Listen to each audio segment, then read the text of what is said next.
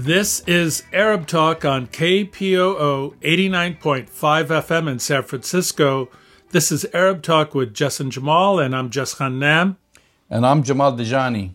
Jamal, weeks after the apartheid regime of Israel catastrophically destroyed Gaza, killing over 60 children and with the death toll over 200 and thousands injured, with tens of thousands of buildings destroyed, we continue to see the devastation being wrought to the Palestinians living in Gaza. Yet at the same time, the apartheid regime is in the midst of its own political chaos, and it looks like we're trading one war criminal for yet another. Benjamin Netanyahu is on the ropes politically, Jamal, and we have Naftali Bennett, an avowed racist individual who has bragged about killing Palestinians openly and advocated for the ethnic cleansing of Palestinians in historic Palestine and everywhere, set to become the next prime minister of the apartheid regime, along with a new president. So there's a big shakeup across the political spectrum for the apartheid regime, Jamal. You're absolutely right. And actually, the president was elected, Isaac Herzog. This is someone in 2018, when he was named Jewish Agency chair. Right. He called mixed marriages and relationships between Jews and non-Jews as a plague. I mean, that's why when you say he's a racist, even within the Israeli media, they will tell you that. But we will talk about this and more, and we'll talk about Naftali Bennett, who seems to be the heir apparent to Bibi Netanyahu. Later on, we have a great guest who will be talking to us, Max Blumenthal, a bona fide journalist for many years. And he has written a very interesting article in the Gray Zone titled "To Distract from Gaza Slaughter, Israel Lobby Manufactures Anti-Semitism Freak Out." Let's listen to Max Blumenthal. To distract from Gaza slaughter, Israel lobby manufactures anti-Semitism freak out.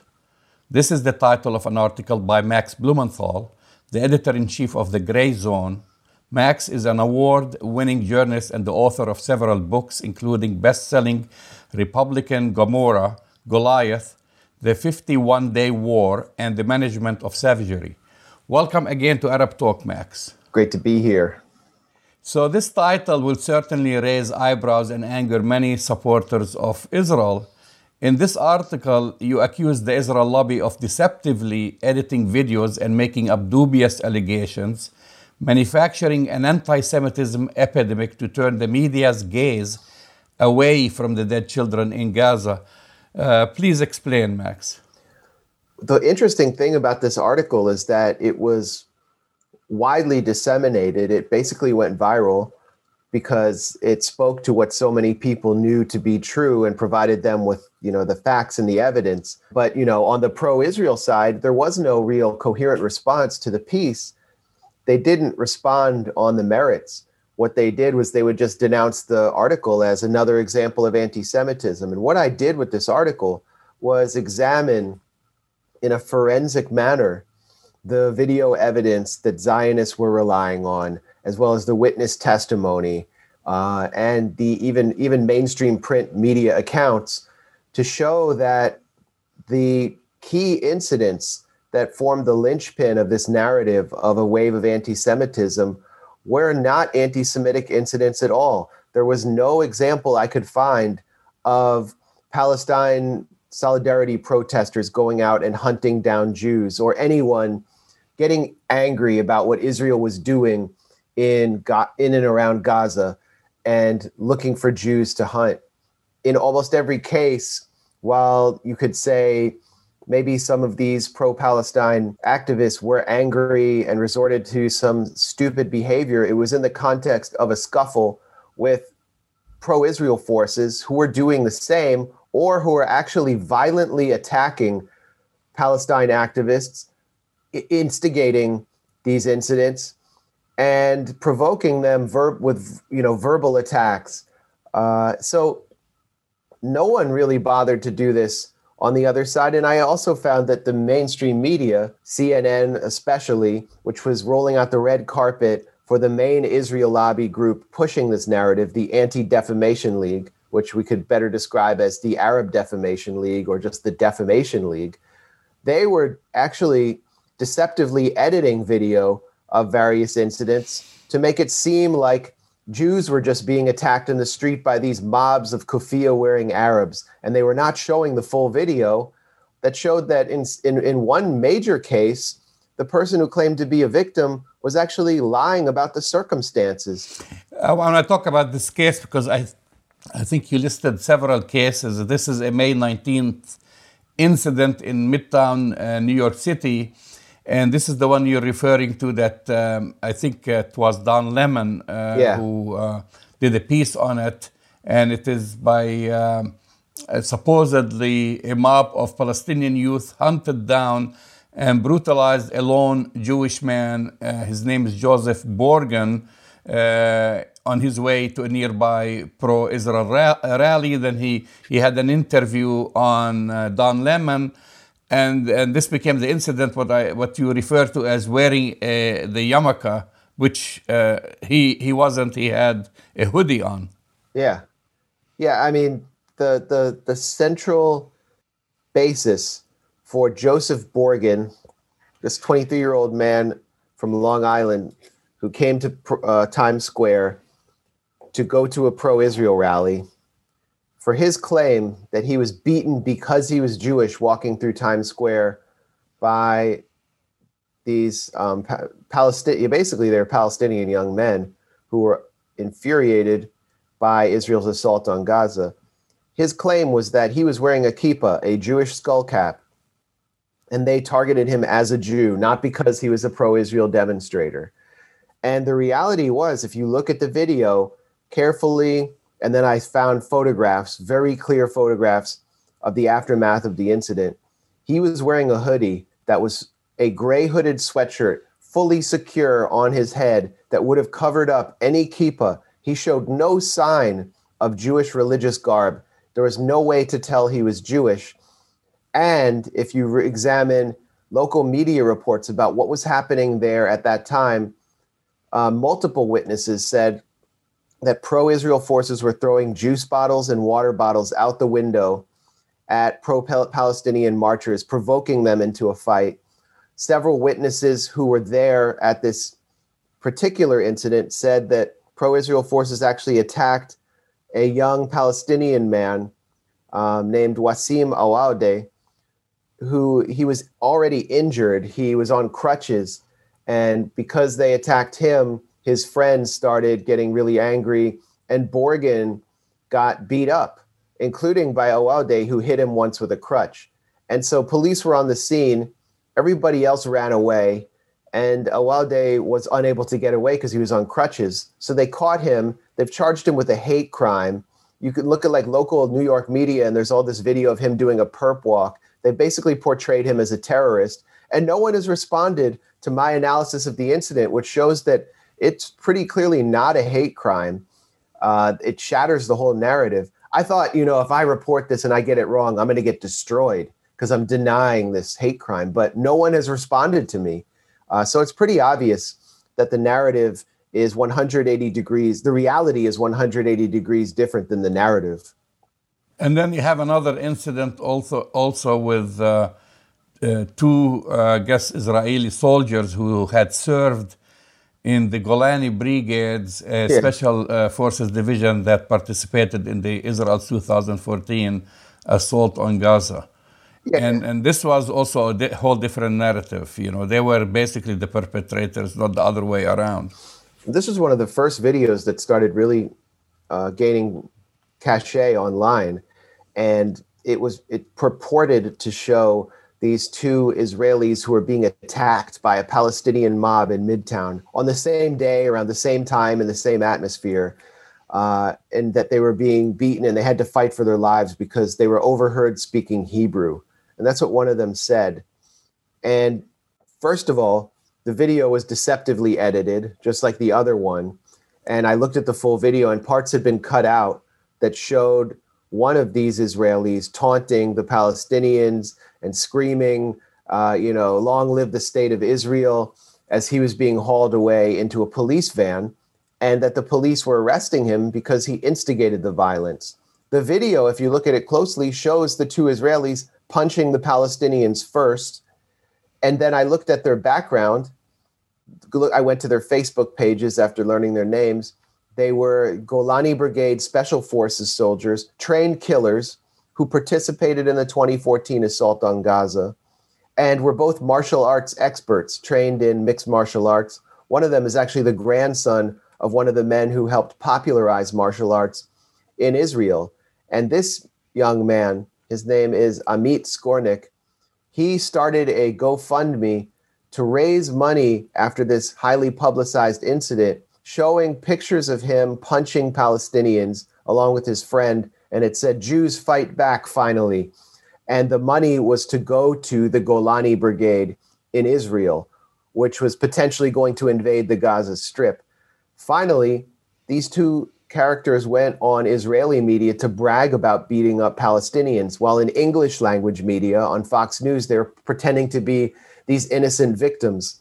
So once again, you have an absurd distortion of reality in which two Israeli trained killers physically attacked Palestinians, and then they were portrayed as the victims of a hate crime. So the ADL reporting a whopping 193 anti-Semitic incidents in basically the span of a week. How many, in your assessment, were correct and the others were manufactured? Well, there were some reports of like swastikas that were scrawled on like bathroom stalls, and every incident that the ADL records is something that someone emails them or calls in. It can be anonymous, and they don't check it. They don't try to corroborate it or determine if it's true. They just chalk it up. Then they send the data out to the media and they say there's a wave of anti-Semitism, and they tell their constituents, we are fighting this uptick in anti-Semitism. Please send us money. It's just a giant fundraising operation. And I think some of them might be true, where somebody writes a swastika in a bathroom stall, or somebody yells something at a Jew. But what they were trying to do after Israel was militarily and politically humiliated on the world stage was to distract from that by conflating Palestine solidarity activism with anti-Semitism. And so in ADL's report, some of the major incidents that they defined as anti-Semitic were simply Palestine rallies, people calling for the equal rights of Palestinians, people chanting Intifada. That was one anti-Semitic incident. So what they've done is what they've been trying to do for so long in the US and also in the UK and France, criminalize Palestine solidarity activism. And that's what makes it so dangerous when Joe Biden and Kamala Harris come out and answer the ADL's call to denounce anti-Semitism. What they're really doing is denouncing all of us who were outraged to see entire families being exterminated in the Gaza Strip, or people's homes being stolen from them in Sheikh Jarrah. Now, you used two examples about how basically the ADL functions. One, you used the example of the Israeli filmmaker Yoav Shamir in his 2009 documentary on the weaponization of anti-Semitism, which I haven't watched the documentary, but I thought this was very interesting. And then the other thing that I followed very closely was the U.S.-Israel lobby's cynical manufacturing of a wave of anti-Semitism, that you linked it with what happened in Britain with the UK, with the removal of Jeremy Corbyn as leader of the UK's Labour Party. How did you make that connection? What exactly happened? Well, the documentary Defamation by Yoav Shamir is simply the best film on anti-Semitism and its exploitation and exaggeration by powerful forces, the Israeli government and the Israel lobby in the US. Shamir got access to the ADL. They opened up their offices to him because he was Israeli. And he went there and he said, I would like to know more about this wave of anti-Semitism that you're speaking about, because as usual, that then director of the ADL, Abe Foxman, was howling about this uptick in anti-Semitism to raise money. And he went to their offices. He said, show me some of these incidents, and then I'm going to go out in the field with my camera and track them down and show people what's happening. And then the incidents that they described were just absurd. Somebody called in and complained that about mean media coverage of Israel. Somebody said that they couldn't get days off on the Jewish holiday of Shavuot. And he said he couldn't find one incident that he could track down. They were unable to even find the people who made these complaints. And that's what we're seeing today. And then what we saw in the UK was a politician rise to the leadership through this massive wave of grassroots support of the Labour Party, one of the two major parties in the UK. Jeremy Corbyn, someone who is a lifelong anti-racist and supporter of Palestinian rights. He actually hosted me in Parliament when I first visited the UK on a speaking tour after the assault on Gaza in 2014. And that event was used as one of the first attacks on Jeremy Corbyn. I was described with no evidence as a Holocaust denier. It was absurd, and this made it to the major tabloids in the UK. As soon as Corbyn became Labour leader, the Israel lobby and the Israeli embassy, through its paid assets, began painting him as an anti-Semite with no evidence. He didn't fight back. There was very little pushback. There was a lot of fear. The Labour Party was purged of Palestine solidarity supporters, especially people of color like Jackie Walker, who was called an anti-Semite because she referred to the slavery Middle Passage as an African Holocaust, which it was. And the next thing you know, the Labour Party has been completely destroyed, and you have in its leadership position a ultra-Zionist with deep ties to the British national security state, someone who participated in the persecution of Julian Assange, who has the charisma of a filing cabinet, Sir Keir Starmer. And that's the program that they seek to institute in the US to prevent us from making any political headway here. We have all become Jeremy Corbyn. And if we don't call this out and push back and call it out right away and not be afraid to do so, then we will be driven into political ruin. Now, talking about, you mentioning Abraham Foxman, he's the National Director Emeritus of the Anti-Defamation League. He publicly canceled his subscription to the New York Times, explaining in a tweet, today's blood libel of Israel and the Jewish people on the front page is enough. He later on elaborated in an email to a publication, I think it's called the Allgemeiner. The reason was the paper's bias against Israel. And of course, he didn't mention that the New York Times also displayed the pictures of the Jewish Israeli kids who were killed due to Hamas firing rockets.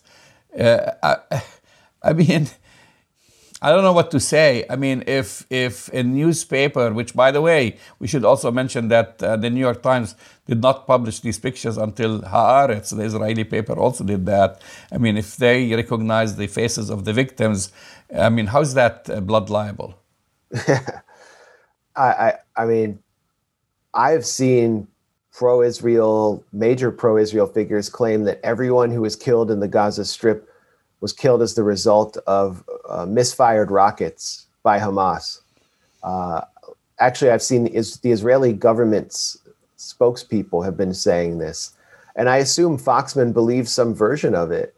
I've seen people attempt to claim that some of the children's faces were fake on the cover of the New York Times. I really believe people like Foxman's brains are so warped, and they compartmentalize so thoroughly when Israel carries out these exterminationist waves of violence on the besieged Gaza Strip that they actually don't believe that many children are killed, and they truly believe that it's a lie. in any case, this is the behavior that Foxman has been displaying for decades. And for the first time, he really hasn't gotten away with it. It's partly because of the proliferation of social media that common people like you and me, who have no real voice in mainstream media, can call him out. But it's also because the situation became so unbearable and Israel's assaults became so grotesque that even the New York Times was forced to acknowledge what we always knew was taking place in Palestine. So it's sort of a new day, and the Israel lobby is going to have to find new ways of trying to propagandize people. What they're turning to increasingly is, the campaign they developed in like 2006, Brand Israel, with the pink washing and the green washing and, woke Zionism, and that Hamas is, oppressing women. And they'll try to do that, but it just doesn't work anymore. And increasingly, Zionism is a cause for, right-wing people who intend to be Republican and believe, as Barry Weiss said, that one of the obligations of Zionism is killing children. Wow. Well, I should also, we were talking about the New York Times, that the New York Times Bret Stephens, he's the also op-ed columnist. He wrote a piece just before, actually, not too long before those pictures were published, saying that the accusations made against Israel, stealing Palestinian land, etc., he ends his sentence by saying, "Can't help but make me think of ancient libels about Jewish greed and bloodlust."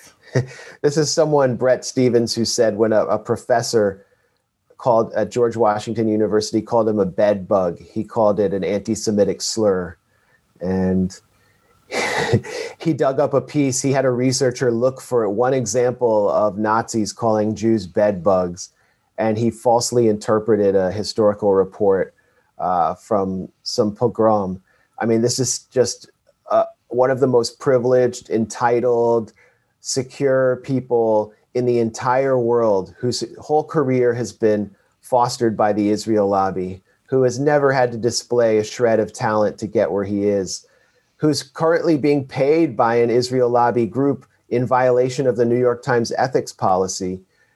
And he's claiming that he is an oppressed victim in order to provide cover to an apartheid army to continue slaughtering people who live in a besieged ghetto. It just simply doesn't get any more absurd than Bret Stephens. And it's why I personally felt bitter when I saw the New York Times publish those photos of the children on its cover, because the New York Times on every other day has provided Israel with all the means it needs to propagandize readers, and has promoted regime change against every country that has stood up for Palestine at the UN or on the world stage with completely fake stories.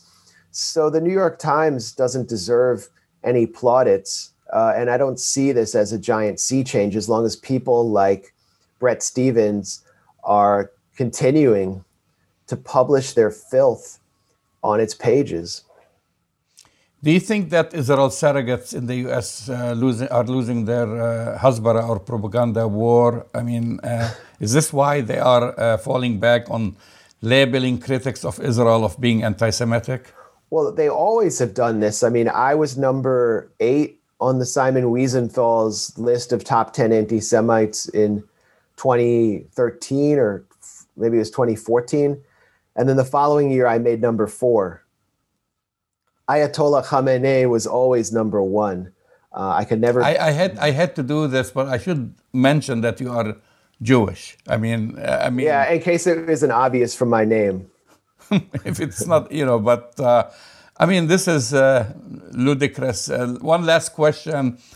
I don't know if it's going to make any difference, but it seems that Benjamin Netanyahu is going to be replaced by Bennett, whose family hails from San Francisco.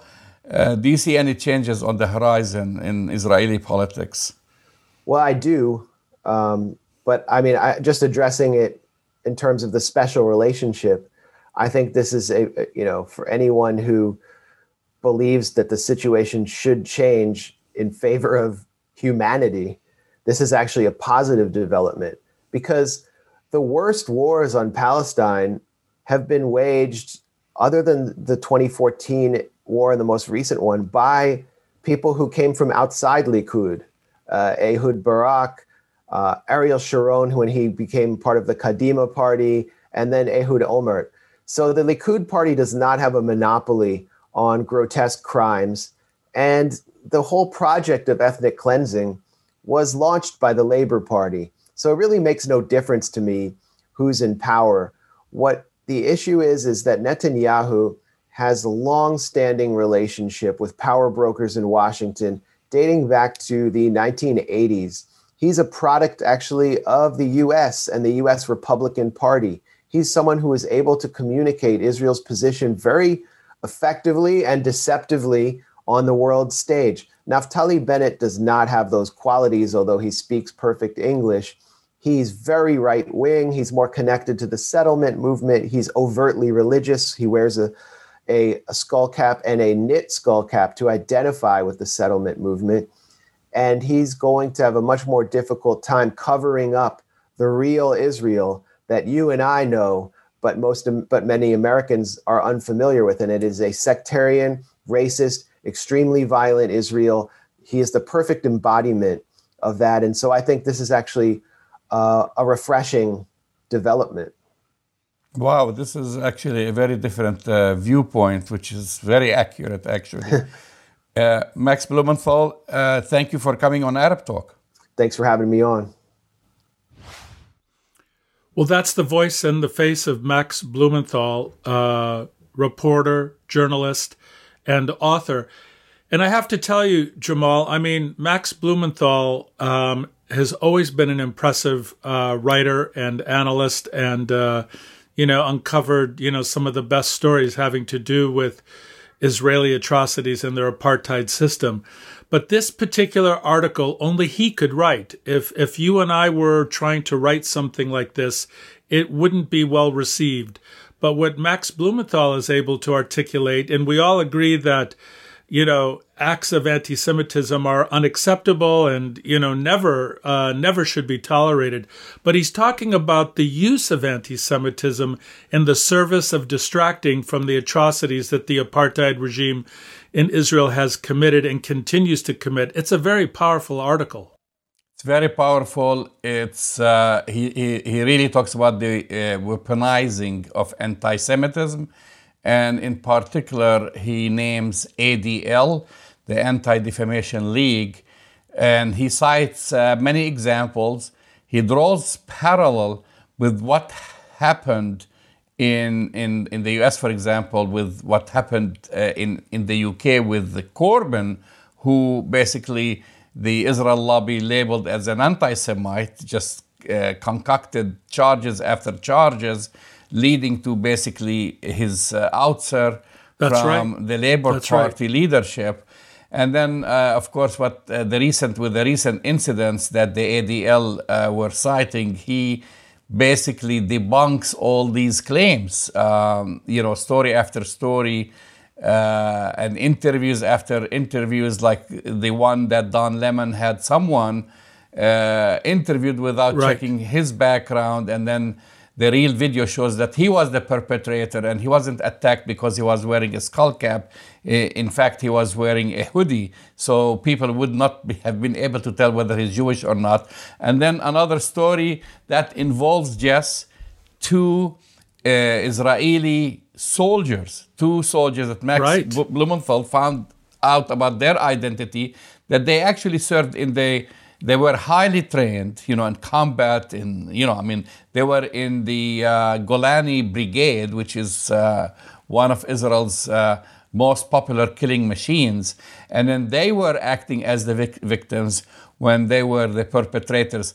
So it's not like someone who doesn't know what's going on, who hasn't investigated this before, who has not done documentaries in Palestine. I mean, Max Blumenthal, very reputable journalist. And by the way, you said something, I need to correct you a little bit, because you said only Max Blumenthal can write this because he can get away with it. But I mean, the caveat, of course, everyone knows Max Blumenthal is Jewish, which we don't like to put these labels.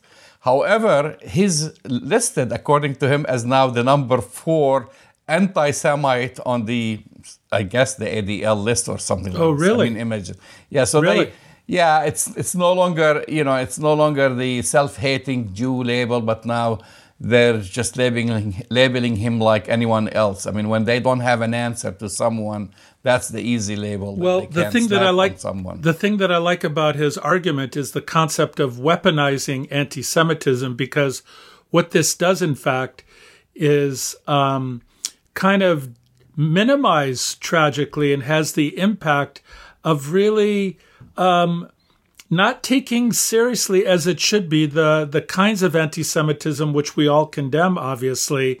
And it kind of lays bare the technique of the ADL and other pro-Israel forces to pull this out as a weapon of denial and as a weapon to silence critics of the apartheid regime of Israel. And so, we don't like to use those labels, obviously, Jamal, about Max, but Max can write these kinds of articles with deep knowledge of culture, of the environment, and of the use of anti-Semitism for unfortunately for political gains, which, hurts all the people who are truly victims.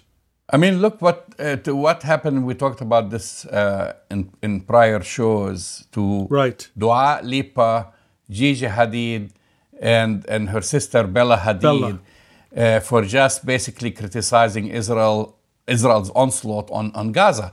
They had a full-page ad in the New York Times labeling them as promoting anti-Semitism. I mean, if you criticize Israel, if you criticize their atrocity, if you say something pro-Palestinian, you're automatically labeled as an anti-Semite. And this is what actually Max Blumenthal has exposed in his article. Yes, and it's going to need to be exposed even more, Jamal, because we've talked about this and we're going to be transitioning to a longer discussion about this. The Hasbara weapons that the Israeli Hasbara machine has are dwindling. The entire international community, minus the United States, well, even to some extent, to a minimal extent, the United States has condemned the war crimes and the atrocities committed against Palestinian children and civilians in Gaza by U.S.-made weapons. It seems the whole world has criticized the regime for their atrocities. The ICC will investigate. It's been labeled an apartheid regime by Human Rights Watch and B'Tselem.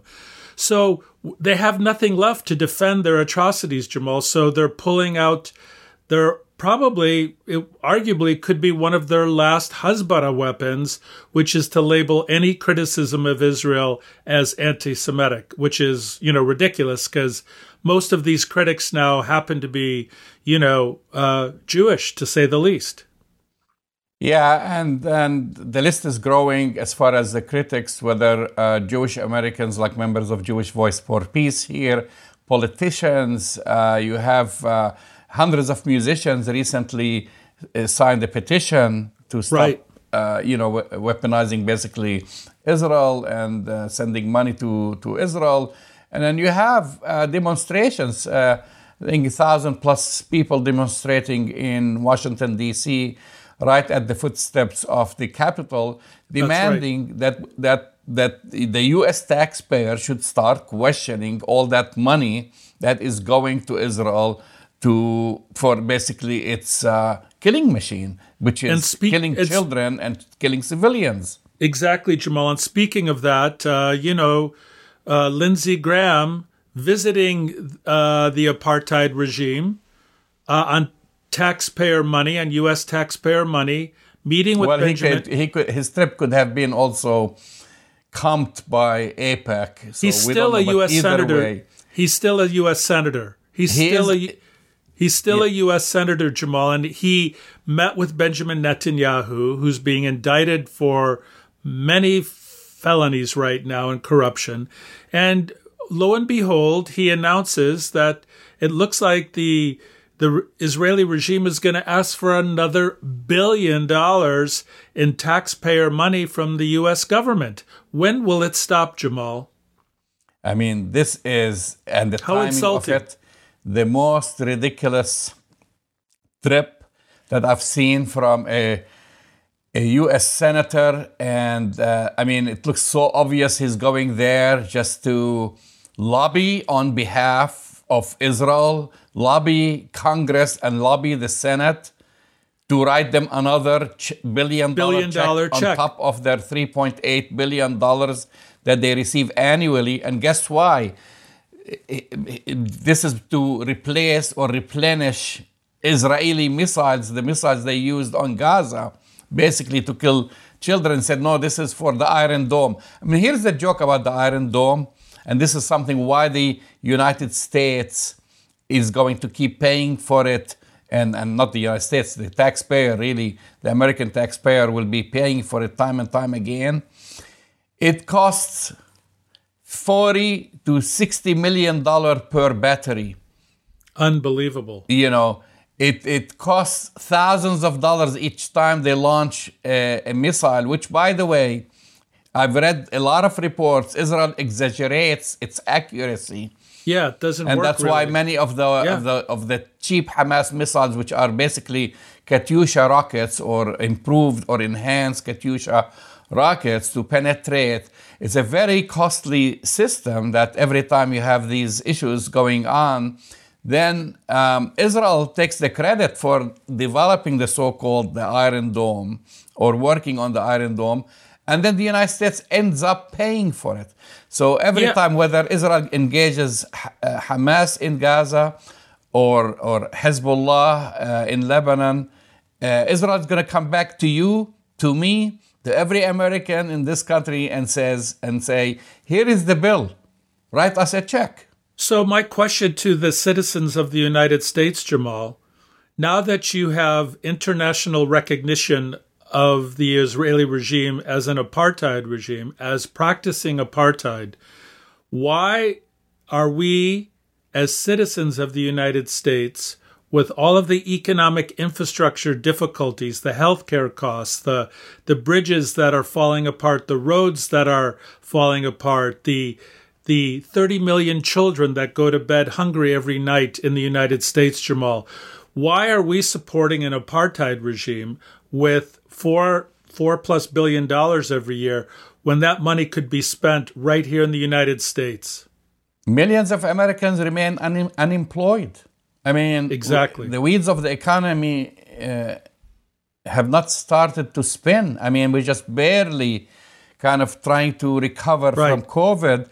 To have some other country come to you and say, give me $1 billion, when we can use the $1 billion internally to feed all these homeless people who are now in the streets in the United States. I mean, look how ridiculous is this. I mean, well, it's ridiculous, but I'm also saying something in addition to the ridiculousness, Jamal. It's the fact that we're propping up an apartheid regime, and we're tacitly, if not expressly, supporting what the ICC anticipates as being war crimes being committed against Palestinian children and civilians in Gaza. Yet this country's foreign policy continues to support this murderous regime without any questions, without any issues, without even a wink. And now we have a U.S. Senator, Lindsey Graham, who I believe should be registered as a foreign agent, lobbying on behalf of the Israeli government for $1 billion more. There's something really wrong with that picture, Jamal. I mean, I don't see Lindsey Graham walking in the streets of Atlanta or the streets of Dallas, Texas, or Los Angeles, and going to the poor neighborhoods and saying, we're going to raise $1 billion, or we're going to bring you $1 billion worth of financial aid or whatever. In fact, they've been like throwing monkey wrenches in front of President Biden on his stimulus package. I mean, exactly. And now he's just like, we're going to give them $1 billion. I hope the Senate, Congress, whoever is responsible, will deny that request when it arrives. We can only hope, Jamal, but I think this is part of the larger picture that we're hoping that the citizens of the United States, of this country, will pay attention to, because when you read about the political earthquake that's happening in the Israeli political world, when you have an avowed racist, hater of people of color, Naftali Bennett, most likely becoming the next prime minister of this regime, you really need to do a double take, because here's an individual whose parents were born in the United States, an individual who moved to the United States. From where, Jess? From where? He was born in Haifa, but his parents are from New York. No, from San Francisco. Oh, San Francisco. Okay. Okay. The origin of the family is from Poland. That's the original location. But they were living right here in San Francisco and immigrated in 1967 from the San Francisco Bay Area to Haifa, where he was born. I mean, so here but Naftali Bennett, let's be clear, Jamal. He also lived on illegally stolen Palestinian land in these white colonies that they call settlements, which are illegal colonies living on stolen Palestinian land. Now he lives in a very expensive suburb of Tel Aviv, but he was he's basically the leader of the white extreme racist political movement in Israel now, Jamal, and he struck a deal with the so-called, what do we call it? I don't want to call it liberal party, but whatever's left of the Israeli political spectrum, he's aligning himself with these two political opposites, are aligning themselves to get rid of Benjamin Netanyahu. And my statement to the Israelis, as well as to the United States, to Joe Biden and Antony Blinken, you really are going to support this avowed racist to be the prime minister of the Israeli regime? Come on, say something. I mean, for one thing, he made it very clear, not once but several times, that he opposes a Palestinian state. Full stop. He said he's against the two-state solution. He also, when he talks in Hebrew, you have to listen to him in Hebrew, not in English. He refers to Eretz Israel, which is Greater Israel. This is not the Israel that you have today. I mean, he's talking, those are the old maps that the Irgun and Haganah had, showing Israel that included Jordan going all the way to Egypt and to the Euphrates River. That's right. That's the Greater Israel. He wants a Greater Israel. So forget about peace negotiations or that for Palestinians to have equal rights. And he said it a million times that Israel belongs to the Jews and no one else. He also bragged, and this is his own word, saying, I already killed lots of Arabs in my life and there is absolutely no problem with that. So this is someone who also bragged that, bragged the killing of Jabal, Palestinians. he was involved in the Kana massacre, where hundreds of Palestinians were massacred in Lebanon. Yeah, so, I mean, he has a history. Of course, I mean, if you're talking about his political career, I mean, he's certainly, I wouldn't call him a Netanyahu light. He is actually a Netanyahu times Heavy. 10. I mean, he's a MAGA Netanyahu. I mean, he made his entire political career basically serving Benjamin Netanyahu. He was, but to the right. He was to the right of Netanyahu. Minister of Economy in Netanyahu's government, Minister of Religious Services, Minister of the Diaspora Affairs, Minister of Education, and Minister of Defense before he turned and stabbed Bibi in the back. I mean, that's the game that he played. He was always, on the right of Benjamin Netanyahu, and then eventually he went and turned against him, and now he wants to replace him. So my question to you, Jamal, now that you have Joe Biden, President Biden, being somewhat cool to Benjamin Netanyahu, we now have the real possibility of a right-wing murderous extremist becoming the new prime minister.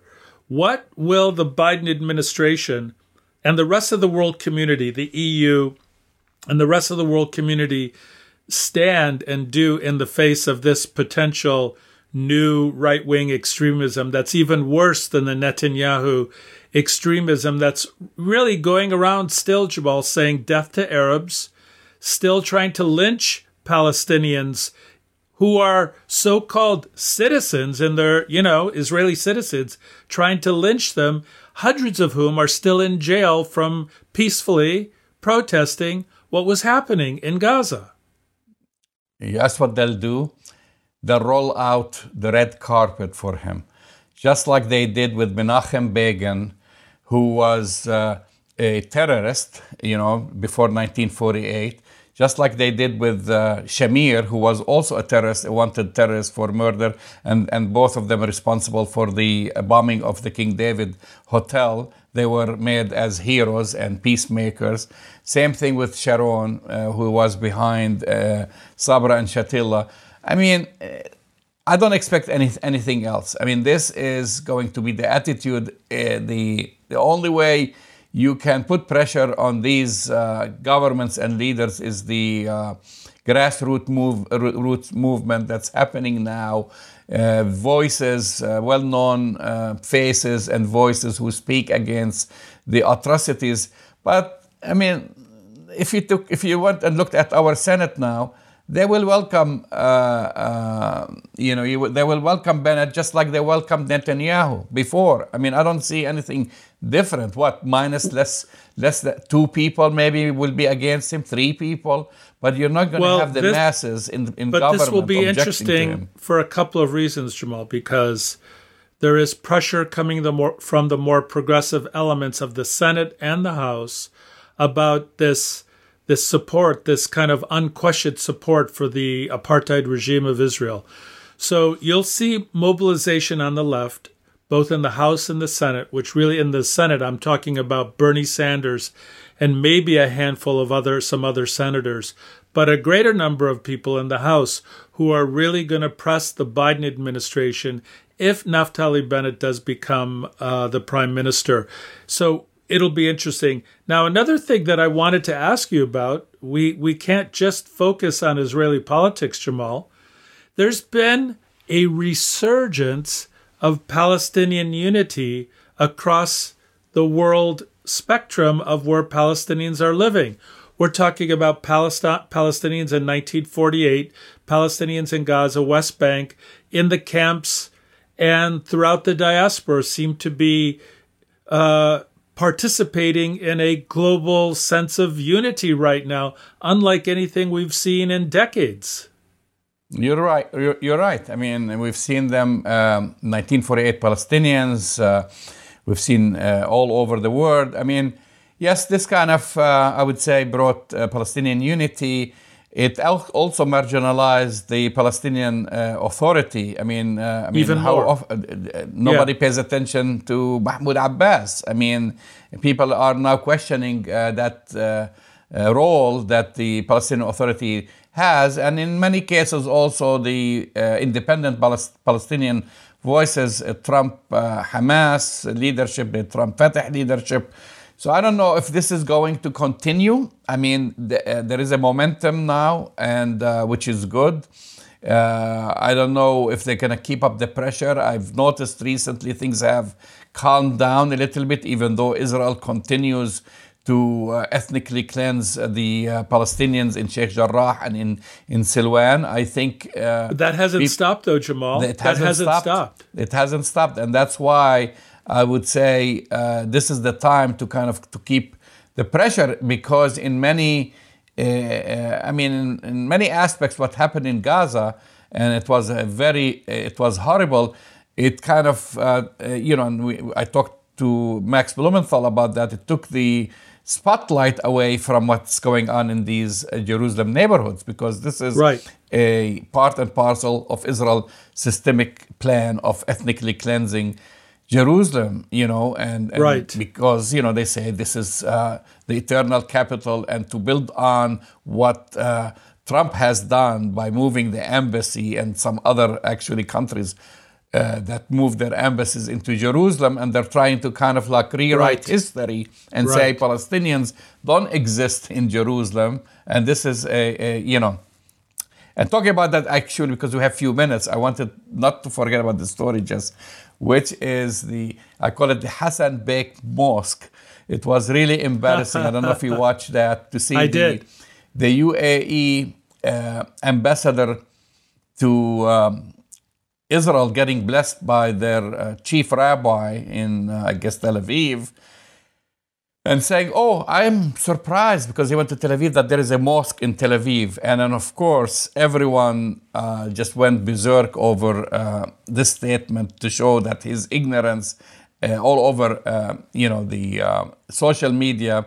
Unbelievable. And just a couple of things about this mosque in Hassan Bek Mosque. It was built in 1916.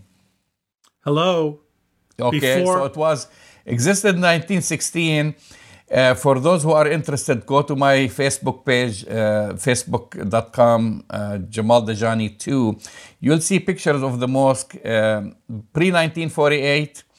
And the sad thing about it, it was in a 100% Palestinian neighborhood, suburb, or a neighborhood of Jaffa called Al-Manshiyah. And then Israel destroyed Al-Manshiyah completely in 1948. And then annexed it to Tel Aviv, and then left the mosque standing. So, I don't know, we're going to post this picture actually on the show to see the three pictures.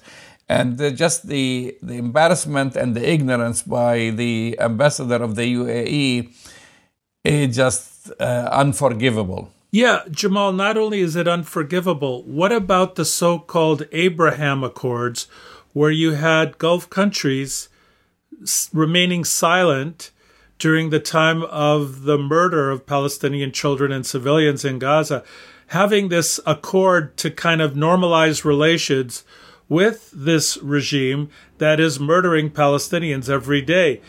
I guess this is the beauty of the Kushner peace plan, that he was able to find Arabs in the Gulf who support the regime that are killing Palestinians. What's up with that? That's why this incident was crazy. This is a time when people across the globe have been mourning Palestinian children. Palestinian children, for the very first time, their faces and stories were on the New York Times and other publications. And then this guy goes there and acts like so grateful that Israel kept a mosque standing. It's after they ethnically cleansed Palestinians. Yeah.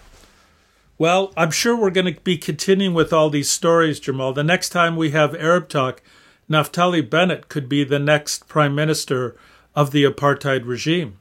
Or even during the airing of this show. You've been listening to Arab Talk on KPOO San Francisco, 89.5 FM. Go to our website, arabtalkradio.com, to download the latest episodes. And we'll talk to you next week. We'll see you next week.